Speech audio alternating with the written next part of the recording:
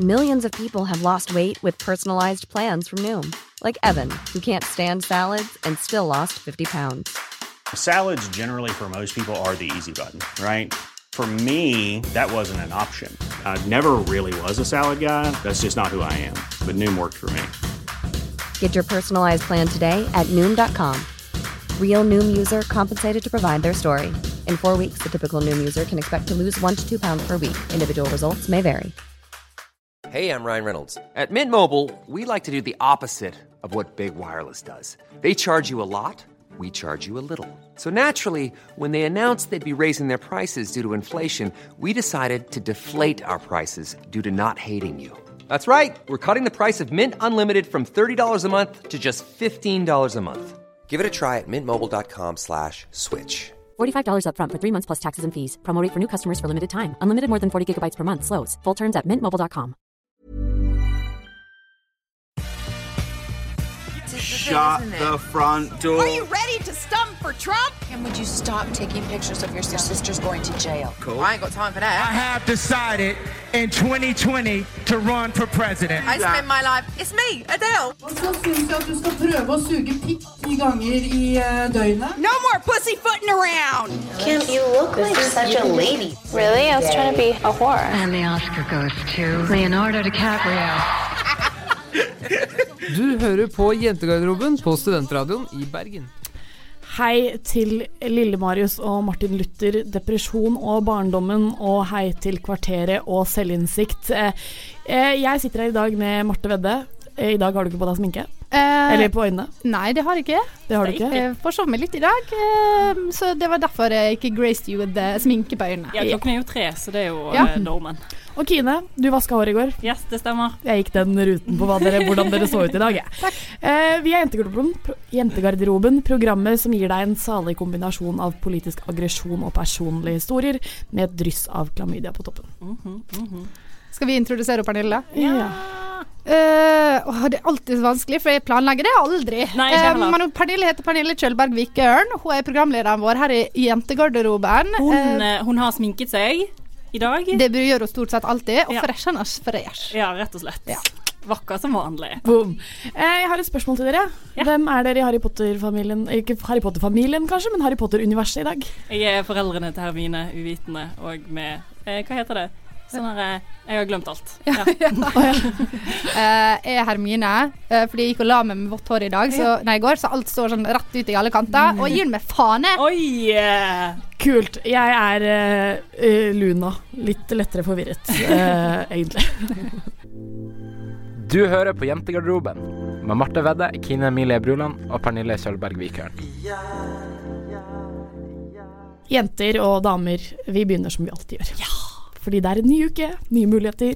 Kine, hva har du gjort denne uken? Nå skal du høre her. Jeg har hatt en veldig interessant og spennende uke. Jeg har jo vært syk, så det tar seg opp da. Så foruten å bli svimmel hver eneste gang jeg reiser meg eller sitter meg opp, så har jeg bestemt meg på lørdag for å bli med på quiz. Eller bare en helaften Harry Potter-kveld. Jeg tenkte, faen heller, Kine, begynn å gjøre ting da. Det kan jo hende at du synes det er gøy. Så jeg blir med da, Marte og Ingvild, Anna og Tora, hele gjengen samlet, på middag og hele pakken. Og de sitter og prepper til denne quizen da, og det er bare så... De kan så mye, og jeg vet ikke hva de snakker om. Altså, misforstår meg rett. Jeg har lest alle bøkene, sett alle filmene. Jeg har bare ikke blitt gal underveis. Så jeg skiller meg litt ut der da. Du må skape et veldig fint bilde ved å si at alle vi hadde kledd oss ut. Ja, alle hadde kledd seg ut. Vi hørte på Harry Potter-musikk i bakgrunnen, og det var tent stearinlys langs gulvet, og vi hadde tryllestavene fremme. Veldig gjennomført. Jeg er så sjalu over denne kvelden at jeg liksom sitter og rister, for jeg var på jobb. Jeg forstår det. Kan jeg fortsette? Ja, tusen takk. I hvert fall så drar vi på denne kvelden da. Det er kø rundt hjørnet, noe det aldri har vært 8:30 på en lørdagskveld utenfor kvarteret noensinne. Går opp, det er fullt, bla bla bla bla bla. I hvert fall så kommer vi opp i dette quiz-lokalet. Det er stappfullt allerede 2 timer før quizen begynner, og vi bare blir her, for vi må være med på denne quizen. Og så begynner det liksom å ta seg opp da, og vi nærmer oss quiz-stemning, og det rommet er bare fullt av alle som elsker Harry Potter utenom deg da, Pernille. Og de bare liksom sitter og prepper. Alle jobber da, for å få det til. Og så sitter jeg på utsiden, vi var jo 5 stykker, så jeg var liksom ytterst på den tredje raden da, og så gikk Tora... Det vanskelig antall, det 5. Ja, det veldig, jeg sliter jo litt med det. Men så gikk Tora for å kjøpe øl, og så satt jeg liksom et hakk lenger inn da. Og det som skjer at Anna sier sånn, Kine, du må sitte der under quizen, hvis ikke så faller du helt ut av dette her. Og jeg bare sånn, ja det er greit. Men Ingvild, som har drukket litt, misforstår dette her. Og sier sånn, ja Kine, du må sitte ytterst, for du har ingenting å bidra med her. Og du trenger ikke å være her. Og sånn, ok, er det sånn du vil ha det? Og så flytter jeg meg tilbake igjen da, for det var veldig viktig for Ingvild at jeg flyttet meg tilbake igjen. Og så får jeg masse meldinger sånn, men jeg elsker deg. Du er veldig glad i deg. Altså, det er ikke personlig, jeg bare sånn, det går helt fint, men du tror meg til noe annet. Og så kom heldigvis Anna tilbake og sa at jeg skulle få sitte i midten. Altså, jeg fikk heldigvis sitte i midten blant alle disse geeksa og freaksa som bare klikket. Jeg har aldri sett noen så involvert i en quiz i hele mitt liv. Det var en helt syk opplevelse. Jeg er veldig glad for at jeg fikk være med, og jeg kunne svare på ett av de 30 spørsmålene. Ja, og vi kom på 3. plass. Ja, viktig å nevne. Med 1,5 poeng fra førsteplassen. Altså, det var jevnt. Ja. Og Kine skal være med på middag på kvarteret. Vi 5 skal feire. Så du fikk jo en del av kaka da. Jeg koste meg. Jeg er så lei av å bli holdt utenfor. Ja. Det må jeg bare si. Jeg synes det er dårlig gjort at kvarteret planlegger ting når de vet at jeg jobber, som jeg vil være med på. Jeg synes ikke noe om det. Jeg tror de gjorde det med vilje. Det er utvilsomt det som har skjedd. Ja, men du vet jo at løsningen på dette alltid er egenmelding. Nei. Okay. Men i hvert fall mens dere var YOLO på Harry Potter, så tenkte jeg, vet du hva, nå er jeg ferdig på jobb, vet du hva, jeg gidder ikke å dra på kvarteret fordi det er bare Harry Potter-tapere der, og jeg orker ikke å være med på det når jeg ikke har fått være med på noe av det, for jeg var kjempesjalu, ikke sant? Ja. Så jeg dro ut med en kollega, 2 kollegaer etter hvert, og så ble det sånn der. Det ble en sånn og så ble det veldig gøy da, men jeg er veldig utenfor min komfortzone å dra ut med noen jeg ikke egentlig kjenner sånn kjempegodt da, men det var kjempehyggelig. Og så ble vi sånn i nachstemning, fordi at jeg tenkte klokka er 3, vi kjøper noen shots, og det var det vi gjorde. Fann ikke ofte du er i nachstemning? Nei, det har du rett i. Så vi var på vei til nach. Jeg fikk beskjed om at du får 150 kroner hvis du går i den politibilen og setter deg. Jeg prøvde, politibilen var stengt, men så fant jeg en 200-lapp på gata. Er det sant? Ja, så den brukte jeg på middag ute dagen etter. Det støtter jeg, gratulerer. Det er det som har skjedd i min uke da. Men jeg fant i hvert fall en 200-lapp på gata, det er på en måte moralen i historien. Ja, jeg har gjort 2 ting. Nummer 1, så har jeg bestilt flybillett hjem til jul, for det må man nødt til å gjøre når man er så gammel som jeg, og ikke lenger får ungdomsbilletter. Så må man være jævla tidlig ute. Og så har jeg oppdaget det at Widerøe, de har noe som heter student, så da kan du også bestille jævla billige billetter selv om du er over 26 år. Jeg ser et lite problem i de fjerne. Problemet er at jeg har jo, som dere vet, flyskrekk, men jeg har blitt veldig flink til å fly de store flyene til SAS. Men jeg har ikke blitt så flink til å fly de små flyene til Widerøe. Nei. Så det er jævlig irre, for nå har jeg begynt å grue meg allerede, og jeg skal fly hjem 19. desember. Og jeg bare kjenner å lande i Ålesund i slutten av desember. Det er ikke greit. Så det gruer jeg meg jævlig til. Og så har jeg strøket på en oppgave. Yes. Fikk ikke godkjent på en sånn her semesteroppgave. Og jeg sa jo tidligere det at jeg ble søtt på gruppe med random folk. Og så viser det seg at han har reist til Cuba. Og vi vet jo det fra da Kardashian var i Cuba, at det er ikke internett. Nei, der er det ikke internett. Så han har ikke internett, så det betyr at jeg har sittet febrilsk og prøvd å rette en del av en oppgave som jeg ikke har hatt en finger med i spillet. Så det har vært veldig vanskelig og slitsomt, men en del av meg håper jeg ikke får godkjent uansett, for da slipper jeg å ta eksamen. Det er på en måte ikke min feil. Nei, da kan du skylde på han som er i Cuba. Ja. Det er deilig.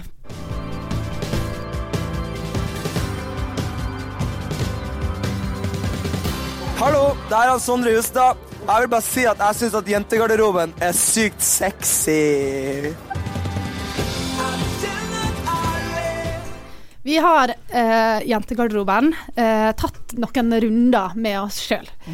Og det er rett og slett fordi vi snakker jo mye om at vi vil at lytterne skal kjenne oss, og vi har lyst til å dele våre personlige historier, og vi har lyst til å være ærlige med dere, og vi har også snakket mye om psykisk helse, om våre forhold til psykisk helse, og hvor viktig det er å være åpen om det og fortelle om det.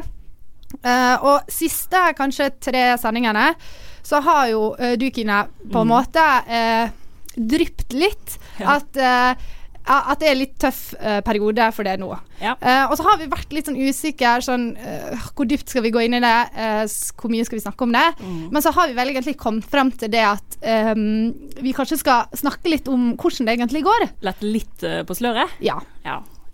Så tenkte jeg sånn, nå har jo du vært veldig syk lenge med kystsyka, og det er jo litt ugunstig samtidig som det er litt tøff tid på året, det er tøff tid for alle, men spesielt dem som sliter med psykisk sykdom, og vet ikke, har du lyst til å fortelle lytterne litt grann om hvordan det står til? Hva det går i? Ja, det kan jeg.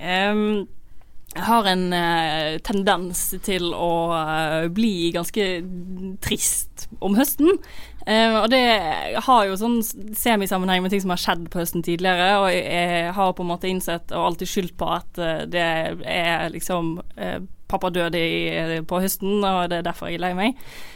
Men så har det kanskje blitt har vært sånn mye lenger enn de siste 4 årene, og det som skjer er vel at det som har skjedd er at jeg kommer til et punkt der jeg innser at de tingene, eller de smellene jeg har gått på, ikke bare er sånn fyller smeller, eller du gjorde noe dumt, og det trenger du ikke ha angst for på en måte, men det heller er beger som renner over da. Og det har bare bygget seg opp så sinnssykt lenge, og jeg har ikke skjønt det før det liksom treffer, og da er det krise, og da er det alt er trist, alt vanskelig, og det blir vanskelig å forholde seg til alle mennesker, fordi jeg har bare lyst til å være glad og bli og fornøyd, og lyst til å være den som jeg har lyst til å være da, på en måte. Jeg har lyst til å være glad, jeg har lyst til å være underholdende, jeg har lyst til å liksom være kine på jentegarderoben og komme med litt sånn syrlige kommentarer underveis og liksom alltid slå til, men det går ikke når hodet mitt bare jobber imot meg hele tiden, og det som kanskje er litt spesielt med meg er at jeg er veldig bevisst på hva som er problemet. Jeg vet hvorfor ting er som de er, og jeg kan på en måte forklare det på en veldig god måte, sånn at hvis jeg snakker om det, så snakker jeg gjerne om det i et retrospektiv da, der jeg på en måte forklarer, det virker som jeg har full kontroll.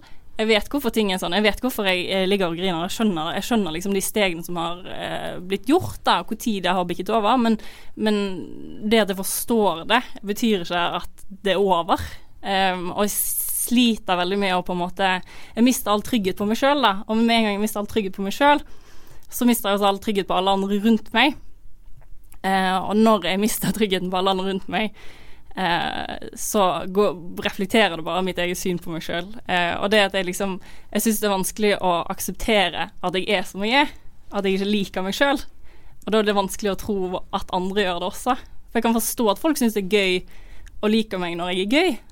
Jeg skjønner at det er bra, for da er det jo jeg vil at folk skal le av meg, jeg vil at det skal være artig og lalala, og da går det helt fint, for da er liksom flyten der hele veien, men med en gang jeg begynner å tvile, begynner å bli bevisst på hva jeg egentlig holder på med, så forsvinner den tryggheten hele tiden, og da klarer jeg ikke å være morsom, eller da klarer jeg ikke å underholde, og da klarer jeg ikke å være den jeg egentlig har lyst til å være, og da blir det sånn, det handler ikke om meg, det handler utelukkende om de personene som er rundt meg, det blir sånn, alle samtaler forsvinner da. Det blir bare sånn, nå må jeg bare snakke om noe, for hvis jeg ikke snakker, så er det jo helt krise.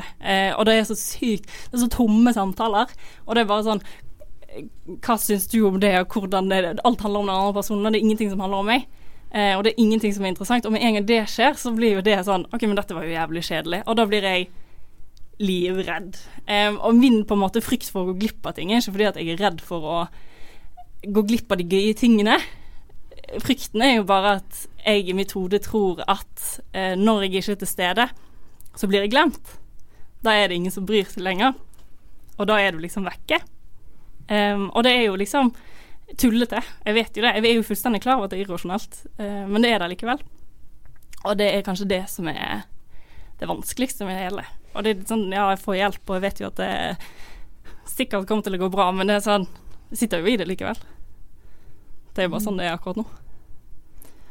Men tror du at det for jeg tenker det er så vanskelig at når man er veldig deprimert, så får man veldig mange tanker, sånn som du sier, at du begynner å tenke at folk ikke liker det. Men det er jo det er jo på en måte sykdommer som snakker. Det er jo ikke du. Akkurat samme som folk med spiseforstyrrelser ser seg i speilet og ser tjukk ut. Det er jo ikke fordi det er noe galt med deg, det er jo sykdommen som snakker. Men tror du, liksom, nå da, når du står midt oppi det, hjelper det at folk gir det bekreftelse? Hjelper det egentlig noe? Altså, kan folk utenfor hjelpe når du I en sånn situasjon, eller må man bare gjøre det selv? Jeg vet ikke, for det spiller jo det er veldig rart, fordi at på en måte så har du bare lyst til å være med folk hele tiden og ha folk rundt deg og på en måte være trygg, men du jo ikke trygg, fordi at alt jeg gjør jo å prøve å underholde. Jeg tar jo ikke mot det jeg får på noen som helst måte. Det forsvinner jo med en eneste gang. Hvis noen sier noe til meg som hyggelig eller ment godt, eller så forsvinner det, eller så tolker jeg det I verste mening. Det sitter utelukkende igjen med det som verst. Så det jo bare nok en krig mellom meg og meg selv. Og det jo ikke bare, men det så jævlig irriterende at det skjer hele tiden da. At det alltid kommer opp igjen. Men man må jo tydeligvis bare fortsette. Ja. For du jo livredd for at folk skal se på deg på den måten som du ser på deg selv, på mange måter. Og så det jo på mange måter veldig sånn bekreftsøkende, eller sånn søker bekreftelse. Men samtidig så tar du ikke imot noe av den bekreftelsen du får. Ja, men det sitter så langt inne da. Jeg jo klar over det, og jeg tror kanskje det en del av problemet, at jeg har så sykt god kontroll på hva som I veien. Men jeg klarer ikke å gjøre noe med det, fordi at jeg vet ikke hvorfor det sånn, men jeg må jo på en måte, det jo bare å jobbe med seg selv, men det jo den kjedeligste jobben I hele verden. Men du må jo man kan jo si at jeg har kreft, jeg vet akkurat hva som skjer I kroppen, jeg vet at cellene deler seg dobbelt så fort som de vanligvis gjør, jeg vet at det noe der, men det betyr ikke at du selv kan helbrede deg selv fra kreft. Nei. Du må ha en hjelp fra noen, ikke sant? Men så tenker jeg, det jo så sårt og vondt å høre på det du sier, og så det ikke så veldig sånn, det liksom ikke noe humor I det, men det likevel så utrolig viktig å snakke om på en sånn podcast som dette her, som egentlig tenker at vi skal ha litt sånn lystig og gøyt, fordi du et sånn perfekt eksempel på at man kan se på oss, vi får meldinger fra folk vil ta bilder med oss, tenker sånn, kul og kul, men, sånn, men det som inni alle oss like ekte som alle andre, og det går an å tenke at du har det så bra det beste livet, men akkurat nå det tøft. Og jeg synes det fint at du kan liksom være, jeg tror det viktig for folk å vite at det mange der ute som sliter. Ja, det tror jeg også. Og så gleder jeg meg til podcasten vi kan ha, der det sånn, nå jeg ute av gropa. Jeg har det bra. Det går fint igjen. Ja. Du hører fortsatt på Jentegarderoben, en podcast her på Studentradioen I Bergen. Fra en trist sak til en annen. Det har jo vært TV-aksjonen. I den anledning har jo lille Marius slått på stortrommen og lagt ut alle tingene han eier nesten.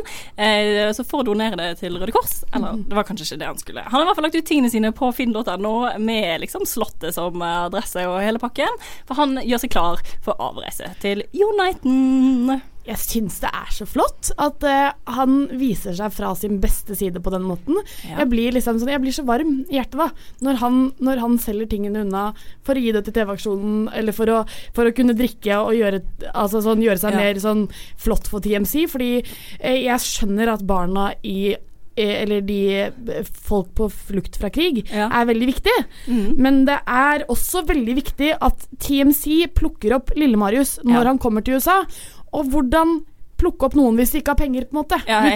Du tar ikke uteliggeren som ligger på gata, du tar han som fester med Justin Bieber. Og ved å selge tingene sine så føler jeg at da kan han kjøpe seg backstage-pass til Justin Bieber. Det noe med det. Altså det jo helt tydelig, nå forbereder han seg for å reise til USA, og jeg synes det veldig fint, fordi at jeg alltid veldig opptatt av hvordan kjente personer velger å være I offentligheten. Og jeg synes det bare kult at han har bare valgt å gå for å være usmakelig. Ja, for han går veldig mot strømmen. Han gjør det. For de aller fleste norske kjendiser tenker at det færre folkeligheten selv, og hans stefar og mor jo altså så jovial at det nei og nei. De så trivelige, de. Men han har rett og slett valgt å gå andre veien. Og det veldig mange som opp gjennom året har dømt av Marius, fordi han har sleik, og fordi han bor på vestkanten og henger på Solli plass. Og nå det veldig fint å vite at det var helt rett. Han skriver altså på denne her Finn-annonsen sin, som han legger ut med fullt navn. Han legger slottet som adresse. Og så skriver han sånne ting som at tar ikke imot skambud. Hva skambud? Skambud typ sånn hvis du skal kjøpe en brukt Louis Vuitton-veske av en i kongefamilien, så byr ikke du under 19.500. Og jeg synes det liksom, bare det å skrive takk imot skambud så klysete at det nesten for godt å være sant. Jeg tenker det samme. Så dere forresten også at den baggen og pris satt mye høyere enn det den egentlig kostet, for den hadde vært gjennom sånn reparasjon og fått fikset seg i verdien. Ja, fordi den gikk jo ut av produksjon, og det synes jeg også litt fint da, fordi på denne måten så han jo, som du sier, han på en måte lever opp til sin forventning om at han litt usmakelig, men samtidig da, så gir han jo på sett og vis noe tilbake da, fordi dette jo en high wanted item som han gir ut til samfunnet, og da man vet at han har reparert den godt ut av produksjon, du kan ikke få tak i den mindre du kjøper den brukt da, så det har vært et par tusenlapper ekstra. Men jeg bare lurer på en ting, for vi har jo det siste funnet ut at kongefamilien sitter jo på litt andre penger, kanskje ikke så veldig god på å liksom forvalte de da, men det jo en annen sak, og det ikke sånn at denne familien han hører til har litt penger å gå på i utgangspunktet, så trenger han å selge disse tingene? Jeg tenker at det veldig fint at han tenker på seg selv som sin egen person, han vil spare sine egne penger, han vil liksom bare jobbe så på egen hånd, men jeg har mine tvil på om han har kjøpt disse tingene selv. Fordi jeg tenker at hvis han nå den personen som vi tror han klysete, så tror jeg han veldig lett får tak i merkeklær gratis. Jeg tror han som har blitt kåret til verdens peneste prins, han jo ikke prins, men TMC og Daily News eller hva det har jo kåret han og vært sånn this is the one to watch for. Da tror jeg du får gratis Louis Vuitton-veske faktisk. Jeg nekter å tro at han har kjøpt den selv. Ja, for jeg har i hvert fall en veldig sterk tro om at de blir sånn at alle kjendiser får masse gratis, nummer 1. Man har jo sett på bloggere på en måte at de får masse gratis, og Lille Marius han jo der oppe rett over bloggerne. Så han har nok sikkert fått denne Louis Vuitton-bagen, og hvis ikke så har han fått den av mor som har fått den, tenker jeg da. Her har han gjort det samme som jeg gjorde en gang. Her skal komme en veldig charmerende historie om hvordan jeg som person. Når jeg bodde i Oslo, første året mitt, så bodde på Majorstua, ble veldig sånn her blendende flottest, hvor folk jo så flott der oppe. Så kom mamma på besøk, slo på stortromma og sa Martin, nå skal vi kjøpe oss en par hver vår Power Jumpers. Nei, så vi dro rett ned på sånn her fancy butikk, kjøpte hver vår Para-jumper, veldig fornøyd med det, fikk han av mamma. Og så det jeg gjorde var at etter jeg hadde brukt den kanskje en sesong, så skjønte jeg at det var liksom taperjakke, ville ikke ha på med den, så jeg bytta med mamma. Så fikk jeg hennes jakke, og hun fikk min. Og så sa jeg til mamma, det vet ikke, jeg bruker ikke noe mer, kan jeg få lov å selge den? Og hun sa, ja, det greit, du kan få selge den. Så jeg solgte den på Finn, fikk masse penger for den, og så sier hun mamma til meg, du, den jakka jeg fikk av det, jeg bruker ikke den, vil du ha den tilbake? Så jeg vil ha den tilbake, og så solgte jeg den også. Så jeg fikk mamma til å kjøpe 2 jakker, solgte begge 2, tok pengene selv. Ja, gikk ut med en sånn snedig god kompensasjon. Ekte sunnmøring, og jeg føler at det han Marius har gjort her. Han har fått tak i dyre ting, og så selger han det for å putte pengene i egen lomme. Men siste spørsmål, det sånn å forstå at dere kanskje ikke like fan av han etter denne hendelsen? Jeg elsker at han sånn som han Ja. Millions of people have lost weight with personalized plans from Noom. Like Evan, who can't stand salads and still lost 50 pounds. Salads generally for most people are the easy button, right? For me, that wasn't an option. I never really was a salad guy. That's just not who I am. But Noom worked for me. Get your personalized plan today at Noom.com. Real Noom user compensated to provide their story. In 4 weeks, the typical Noom user can expect to lose 1 to 2 pounds per week. Individual results may vary. Jeg blodfan nesten, han rett under Adele liksom. Oi, steike. Ingenting bedre enn folk som klysete, man står for det. Ja, det nettopp det. Han på en måte, han seg selv 110%. Og det kan vi like. Han kan bli hva han vil. Hei, det Vilde Hellerud Lien. Dere hører på Jentegarderoben, og det jo ingen skam. Jan Hanvold har skapt millionbedrift av å presse penger ut av kristne mennesker, kan man jo egentlig si, gjennom Visjon Norge, som får pengegaver for å oppnå frelse og for å bli friske. Fordi hvis man gir penger, så har man en mulighet til å bli frisk eller frelset. Hvis man ikke gir, så muligheten borte. Ja. Og dette jo en sånn kristen subkulturgreie, føler jeg da at Visjon Norge selv om de har sånn 200 000 medlemmer. Men Kine, du har jo vært en del av et kristent miljø I hvert fall. Ja. Og så lurer jeg på om du ser noe likhetstrekk, for det har vært en Brennpunkt-dokumentar. Og så lurer jeg på om du ser noe likhetstrekk mellom det som blir vist I denne dokumentaren, og det du har vært med på da. Altså jeg ser noen likhetstrekk. Altså det som sykt I den dokumentaren jo på en måte at han sitter på TV og sånn vi gir deg sannheten, med det skylder du oss penger, så du står egentlig bare I gjeld til oss da, for at vi gjør all denne jobben for deg. Og hvis du ikke blir frisk, eller hvis du ikke blir helbredet, eller ikke liksom føler frelse, så det din skyld, for du har enten ikke gitt nok, eller gitt noe, eller du har ikke åpnet opp de liksom spirituelle gangene da. Jeg kan jo trekke litt likestrekk, fordi at jeg har jo...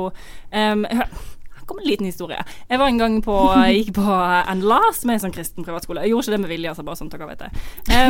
Og så fikk jeg jo nye kristne venner. Første jeg sa til hun første jeg møtte, var sånn, du vel ikke en av de kristne crazy people du da? Noe sånn lignende det. Og dette har jeg glemt, men hun husker det veldig, for det var hun. Så det var jo en bra start. Men det som skjedde var at jeg ble sykt usikker på min egen tro, for jeg har liksom alltid hatt liksom barnetro, jeg tror på himmelen og tror på å være snill med hverandre og sånne ting. Og så inviterte hun meg med da, til en menighet I Bergen.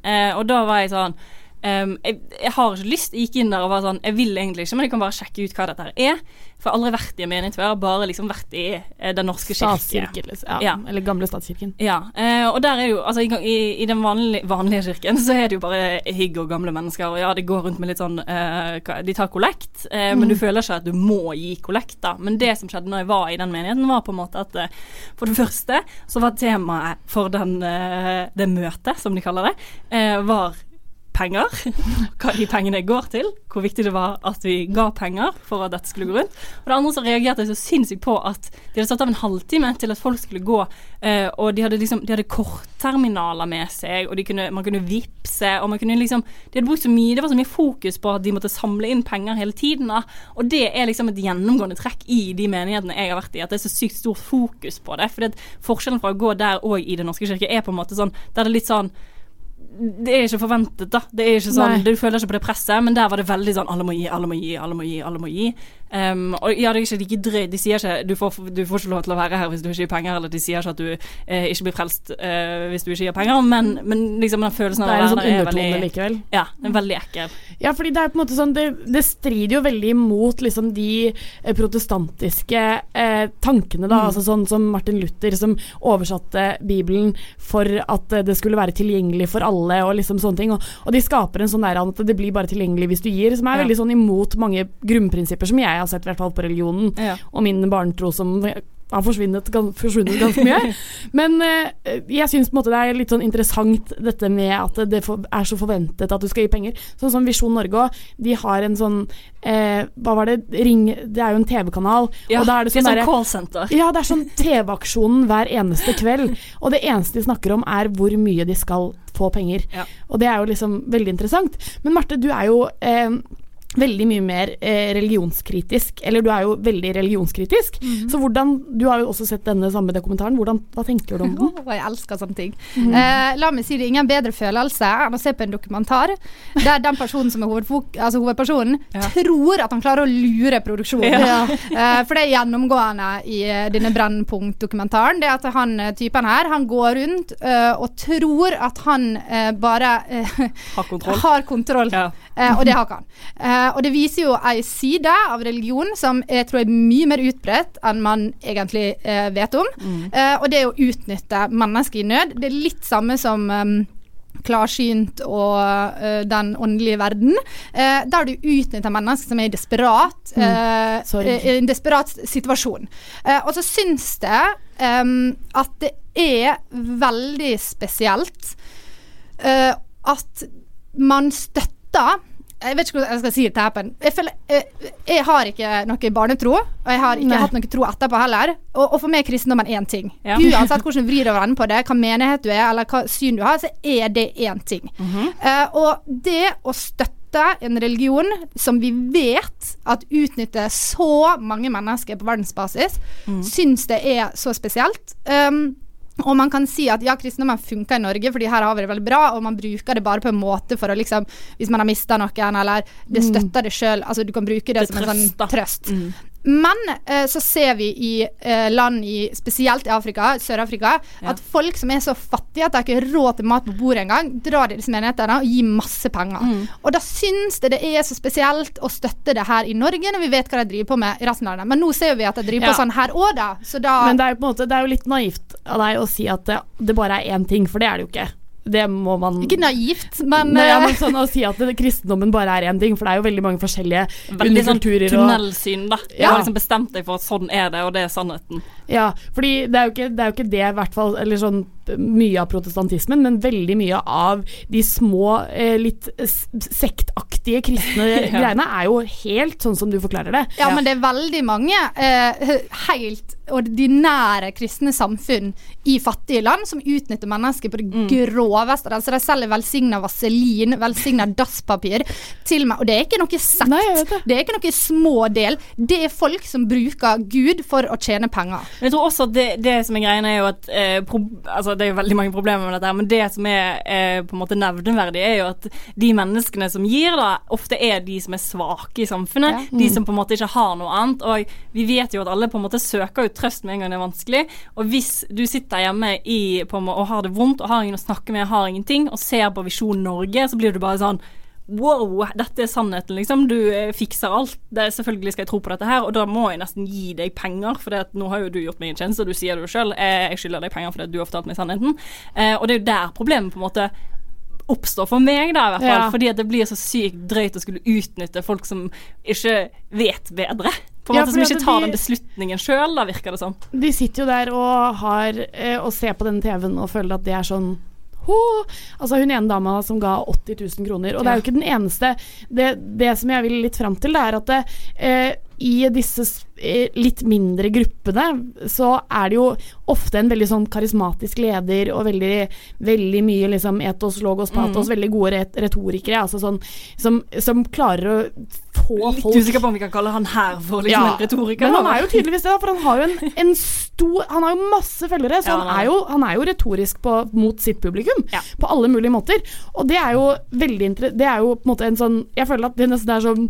egen greie med de som på en måte kaller seg for kristne, da, at de har disse litt mindre gruppene som skal vi si, har disse lederne som utnytter dem på den måten da. Ja, men en ting som jeg synes litt rart da, for jeg tror jo på Gud, men jeg jo veldig sånn, jeg jo veldig klar over at det liksom et forhold mellom meg og Gud da. Det jo ikke sånn at jeg skylder han ingenting, for han skal jo elske meg uansett. Så jeg bare sånn, hvordan stemmer dette overens med alle andre mennesker i hele verden på en måte? Hvorfor har ikke vi samme oppfatning av det? Det så mange ting som blir glemt da. Det liksom den ene tingen som jeg fokuserer på ikke viktig for de andre. Og det synes jeg så merkelig, for det sånn, det skal jo være kjærlighet liksom. Det jo det de snakker om hele tiden, og så det bare sånn, nei, du skylder meg ting. Jeg føler at jeg skylder deg noe, og det så rart. Det så merkelig. Ja, det jo en veldig lett måte å skape business på da. Det jo det som problemet, og jeg tenker at jeg mener akkurat det samme som Kine. Jeg mener at, sånn som vi snakket om islam i forrige uke, at religion kan du drive med i ditt eget hjem, på din egen tomt, i din egen kropp, men med en gang du begynner å gå bort til naboen og styre med ting, så da har du brutt prinsippet. Og så synes det veldig spesielt at man skal måtte nødt til å, altså hele dette her hva de skal ha så mye penger for et fellesskap som egentlig skulle vært jævla billig. Han skal jo ha penger så han kan reise på ferie. Ja, men jeg skjønner at han skal ha penger, men hvorfor må vi sette religion i system? Hvorfor må vi nødt til å organisere religion? Kan ikke det være sånn at det kristen inni meg, eller jeg tror på Gud, jeg tror på ikke det eller det eller det, og så kan vi møtes en gang iblant og snakke om det. Må vi ha kirke til liksom 6 milliarder og prester som får presteboliger og skattelette? Den forespørsel. Og mennesker jo flokkdyr, ikke sant? Så de vil vil ikke bare leve med sin egen religion i sitt eget hode, tror jeg. Men kan jeg bare liksom komme med et litt av forslag, bare sånn helt på tampen her. I stedet for, altså det er bare et forslag til Visjon Norge da, for det er sånn som du sa da, om disse her spåkonene og sånn, for jeg tenkte på det i går når jeg satt og så på den dokumentaren. Hadde ikke det på en måte vært, jeg hadde akseptert det hvis det var sånn at folk kunne ringe inn, og det kostet liksom 40 kroner minuttet for å snakke med en som satt der, sånn at de på en måte bare gjør seg om til sånne religiøse spåkoner da, og så betaler de og får frelse gjennom telefonregningen. Det er bare sånn en tanke jeg har. Ikke en dum idé. Mitt tips til alle er don't drink the Kool-Aid. Bare ikke følg disse menneskene. Hei, jeg heter Mikkel. Jeg bor med Kine. Match med meg på Tinder. Girls, girls, girls, girls. Vi skal begynne med en ny spalte i dag, og dette er en spalte både for at vi skal bli bedre kjent med hverandre, men også for at andre skal bli bedre kjent med oss, og at vi selv skal bli bedre kjent med oss selv. Og vi har valgt å kalle denne spalten «Hvem tror du at du er?». Ja. Og det skal være litt sånn definerende øyeblikk, historier, ting som har skjedd i livet ditt, som gjør at du har de personlighetstrekkene, eller er det mennesket du er nå. Og vi tenkte at en veldig naturlig første del av dette her vil jo være å på en måte få en slags definisjon på hvem vi er, og derfor har vi definert hverandre, og det er jo litt gøy. Det er litt risky business også. Ja, fordi det er lett å tråkke på tær på folk som er redd for kritikk, som vi alle er, men allikevel så tenker jeg dette går greit, og jeg tenker Marte, du har definert Kine på et vis, og du kan begynne. Jeg skal begynne. Ok, så jeg har valgt å trekke frem 3 ting som er veldig viktig å vite om Kine. Du var litt inne på det tidligere i dag, det med relasjoner, og Kine er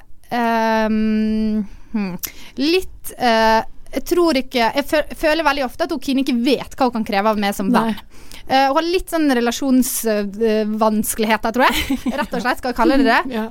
Kine sa i sommer at hun følte at hvis hun ikke var med alle vennene sine, altså oss og de andre vi er med, i løpet av første uka i august, altså når vi kom tilbake, så kom de til å glemme henne. Og det er på en måte liksom kjerna, og det som skjer da, er at hun på en måte gir veldig, veldig mye, og så får hun jo ikke like mye tilbake, for det er ingen som er vant til å gi så mye til vennene sine, så det blir en sånn liten sånn konflikt der. Så det er veldig viktig, altså relasjon er et stikkord her. Ja, føler du det at du kjenner deg igjen, Kine? Ja, jeg sa jo det i sted også, det er jo et vedvarende problem. Det er et vedvarende problem. Og så har hun en vanvittig evne til å forstå folk. Hun har veldig mye empati og forståelse for mennesker. Om det så er det minste problemet noen har, så er hun veldig til stede for å liksom forstå det problemet, hauser opp på den måten personen ofte vil hause opp sine egne problem. Og der er hun sykt god. Det også gjør at hun alltid setter seg selv i bakerste rekke. Selv om hun har virkelig vanskelige ting som foregår, så vil hun heller hjelpe noen som har et gnagsår. Det vipper litt begge. Det gjorde jeg faktisk før i dag. Men ja, du gjorde det. Det ser du. Og så den siste tingen, som var en av de første tingene altså som jeg merket med Kine, og som tok meg gjorde at jeg ville bli kjent med henne, var at hun er jævlig morsom og har veldig mørk humor.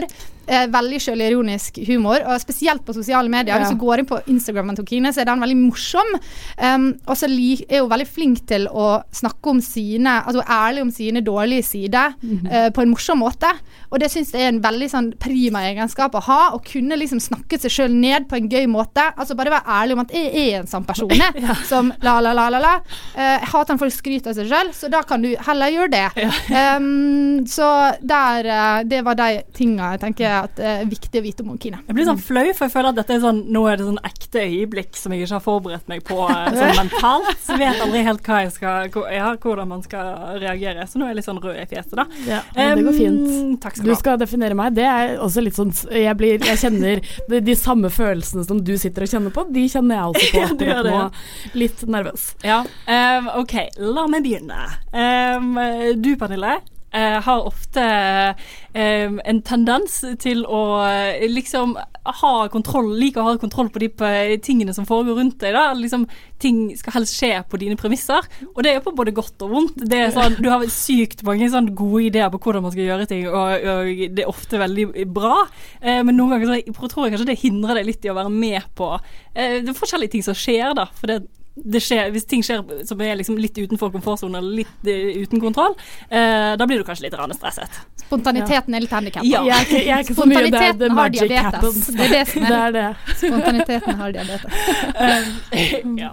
En annen ting, så vi sa innledningsvis da, den alltid like vakre Pernille, du ser liksom så bra ut hele tiden.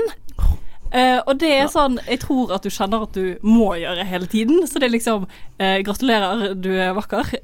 Men jeg tror kanskje at det litt sånn, det krever ganske mye av deg da, at du må alltid være fresh og beautiful. At jeg må alltid være nydusja liksom, det det? Det kanskje litt det også. Ja.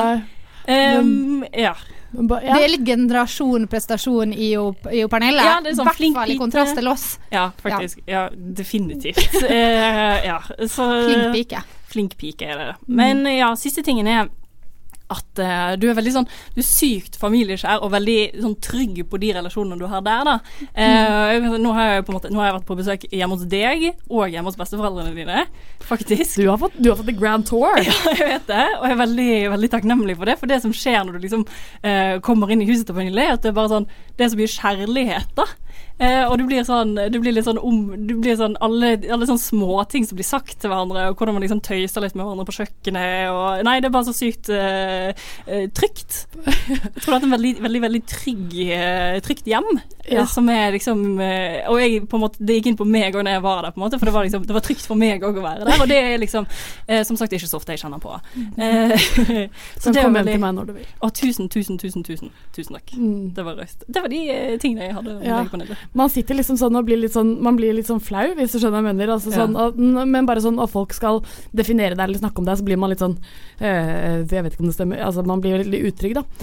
Så nå, Marte, så det min tur å sette deg i ilden. Jeg blir ikke det, så det en av de tingene med meg, ikke det? For det som gøy, jeg har jo definert deg og hva jeg tenker at hvordan du og nummer 1 så du veldig sånn, det veldig vanskelig å vippe deg av pinnen. Du står der du står, på en måte. Du har dine prinsipper, og de holder du ekstremt hardt. Altså, det liksom ikke mulig å diskutere, eller det mulig å diskutere, men det umulig å endre de synene du har, da. Ja. Og det liksom, det synes jeg veldig interessant, da, for det jo veldig mange som på en måte prinsippfaste, men så feiler det liksom på noen områder, men du det 100% da, i hvert fall som jeg har oppfattet deg, og det synes jeg veldig gøy. Og noe annet som også litt gøy med deg, og som sikkert, og som vi kanskje deler litt, at du har levd en sånn, på et sett og vis, en enebarnstilværelse i ditt liv. Du har, eller sånn minstebarn spesielt, men veldig sånn, du har liksom noen av de tendensene som man tenker at et enebarn har, og det synes jeg også en sånn morsom ting med din personlighet, som man kanskje ikke legger merke til med en gang, men så, når du sier eller gjør noen ting, så ser man det da, sånn veldig tydelig. Og det kanskje det mest interessante ved deg, at du ganske sammensatt, for du har en side av deg selv som veldig sånn engstelig. Du har liksom flyskrekk og klaustrofobi og altså sånn veldig hypokonder, men på andre siden så du på en måte ikke på veldig mange områder i livet så engster du deg ikke i det hele tatt, der hvor alle andre sitter, eller sånn, veldig mange i hvert fall. Jeg og Kine deler dette. Vi kan ligge på kvelden og tenke, oi, nei, skulle ikke sagt det, skulle ikke gjort det. Den føler ikke du på. Og jeg synes det så gøy da, for jeg synes det litt sånn motstridende de to, at du redd og engstelig, men så du så stødig og fast på andre siden da. Ja. Føler du at dette passer? Ja, jeg føler det passer. Jeg føler jeg redd for det som man ikke trenger å være redd for, og så brykker jeg med det om det man kanskje bør bry seg om. Så det har du nok helt rett i. Ja. Jeg gleder, dette blir jo en spennende fortsettelse videre. Det blir spennende med historien neste uke da. Hvorfor har vi blitt som vi har blitt? Spennende. Hei, Torvald. Hva din favorittgarderobe? Nei, i hvert fall ikke guttegarderoben. Der det så mye piss og dritt. Jeg tror det må være jentegarderoben. Vi går mot slutten, som vi alltid gjør. Og Marte, du hadde en litt historie du hadde lyst til å fortelle litt på tampen? Det var egentlig ikke en historie. Det var egentlig bare, jeg føler ikke at vi har understrekt nok hva type lyttere vi ønsker å ha. Vi har jo liksom sagt underveis ok, vi vil at dere skal være feminister, vi vil at dere skal være ikke rasist, helst ikke FRP-er, men ok. Men det aller helst vil jeg at dere skal like Harry Potter. Ja, det veldig viktig. Og vi var jo på Harry Potter heilhus, kledde oss ut, som vi har snakket om tidligere i dag, og da møtte vi 3 jenter som var fan av Jentegarderoben, og da har jeg bare lyst til å si at det sanne lyttere vi vil ha. En venn av Harry Potter er en venn av oss. Jeg vil også bare kaste inn her at for de av dere som også liker Gabrielle, så er jeg veldig åpen for å snakke litt om det med dere en dag dere har mulighet. Ja, det var det.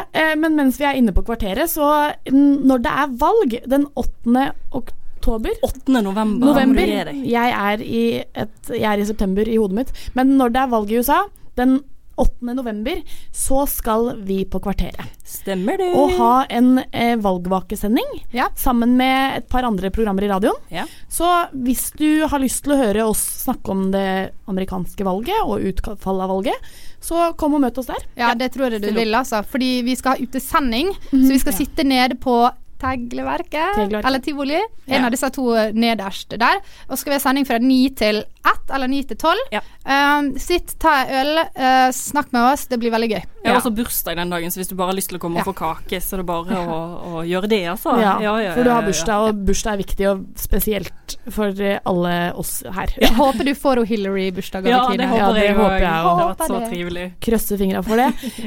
Noe annet dere må gjøre, nå er vi nesten bare 50 likes, eller hva det heter, følgere, unna 1000 følgere på Instagram. Da skal vi ha champagnekveld, føler jeg, eller et eller annet sånn, noe flottandes. Kanskje får noen premier nummer 1000. Det har jeg ikke sagt til noen av de andre, men kanskje vi skal ordne det. Ja. Så følg oss på Instagram, vær så snill. Vi er så få følgere unna av å ha 1000, og det er drømmen. Ja, guess på, dere er veldig flinke, så vi trenger litt til. Ja. Og så må dere følge oss på Facebook. Ja. Og så må dere laste ned podcasten, det har dere allerede gjort, så gratulerer med det. Yes. Ok, vi må si tusen takk til Kasper Valstrand, vår husnisse og produsent. Takk til deg, Marte Vedde, og Kine Mille Bruland. Ikke tenk på det. Mitt navn er Pernille Kjølberg Vikørn, og vi avslutter med litt tips. Mitt tips er ikke tro at du kan kjøpe uten penger, sånn som Hanvold eller Henvold sier på TV-predikanten, for det går ikke, da får du bare inkassovarsel, og det blir dårlig stemning. Ja. Mitt tips er selg alle tingene du har fått fra andre, fordi at penger som du egentlig ikke har fortjent, er de beste pengene. Ja, og mitt tips er don't drink the Kool-Aid.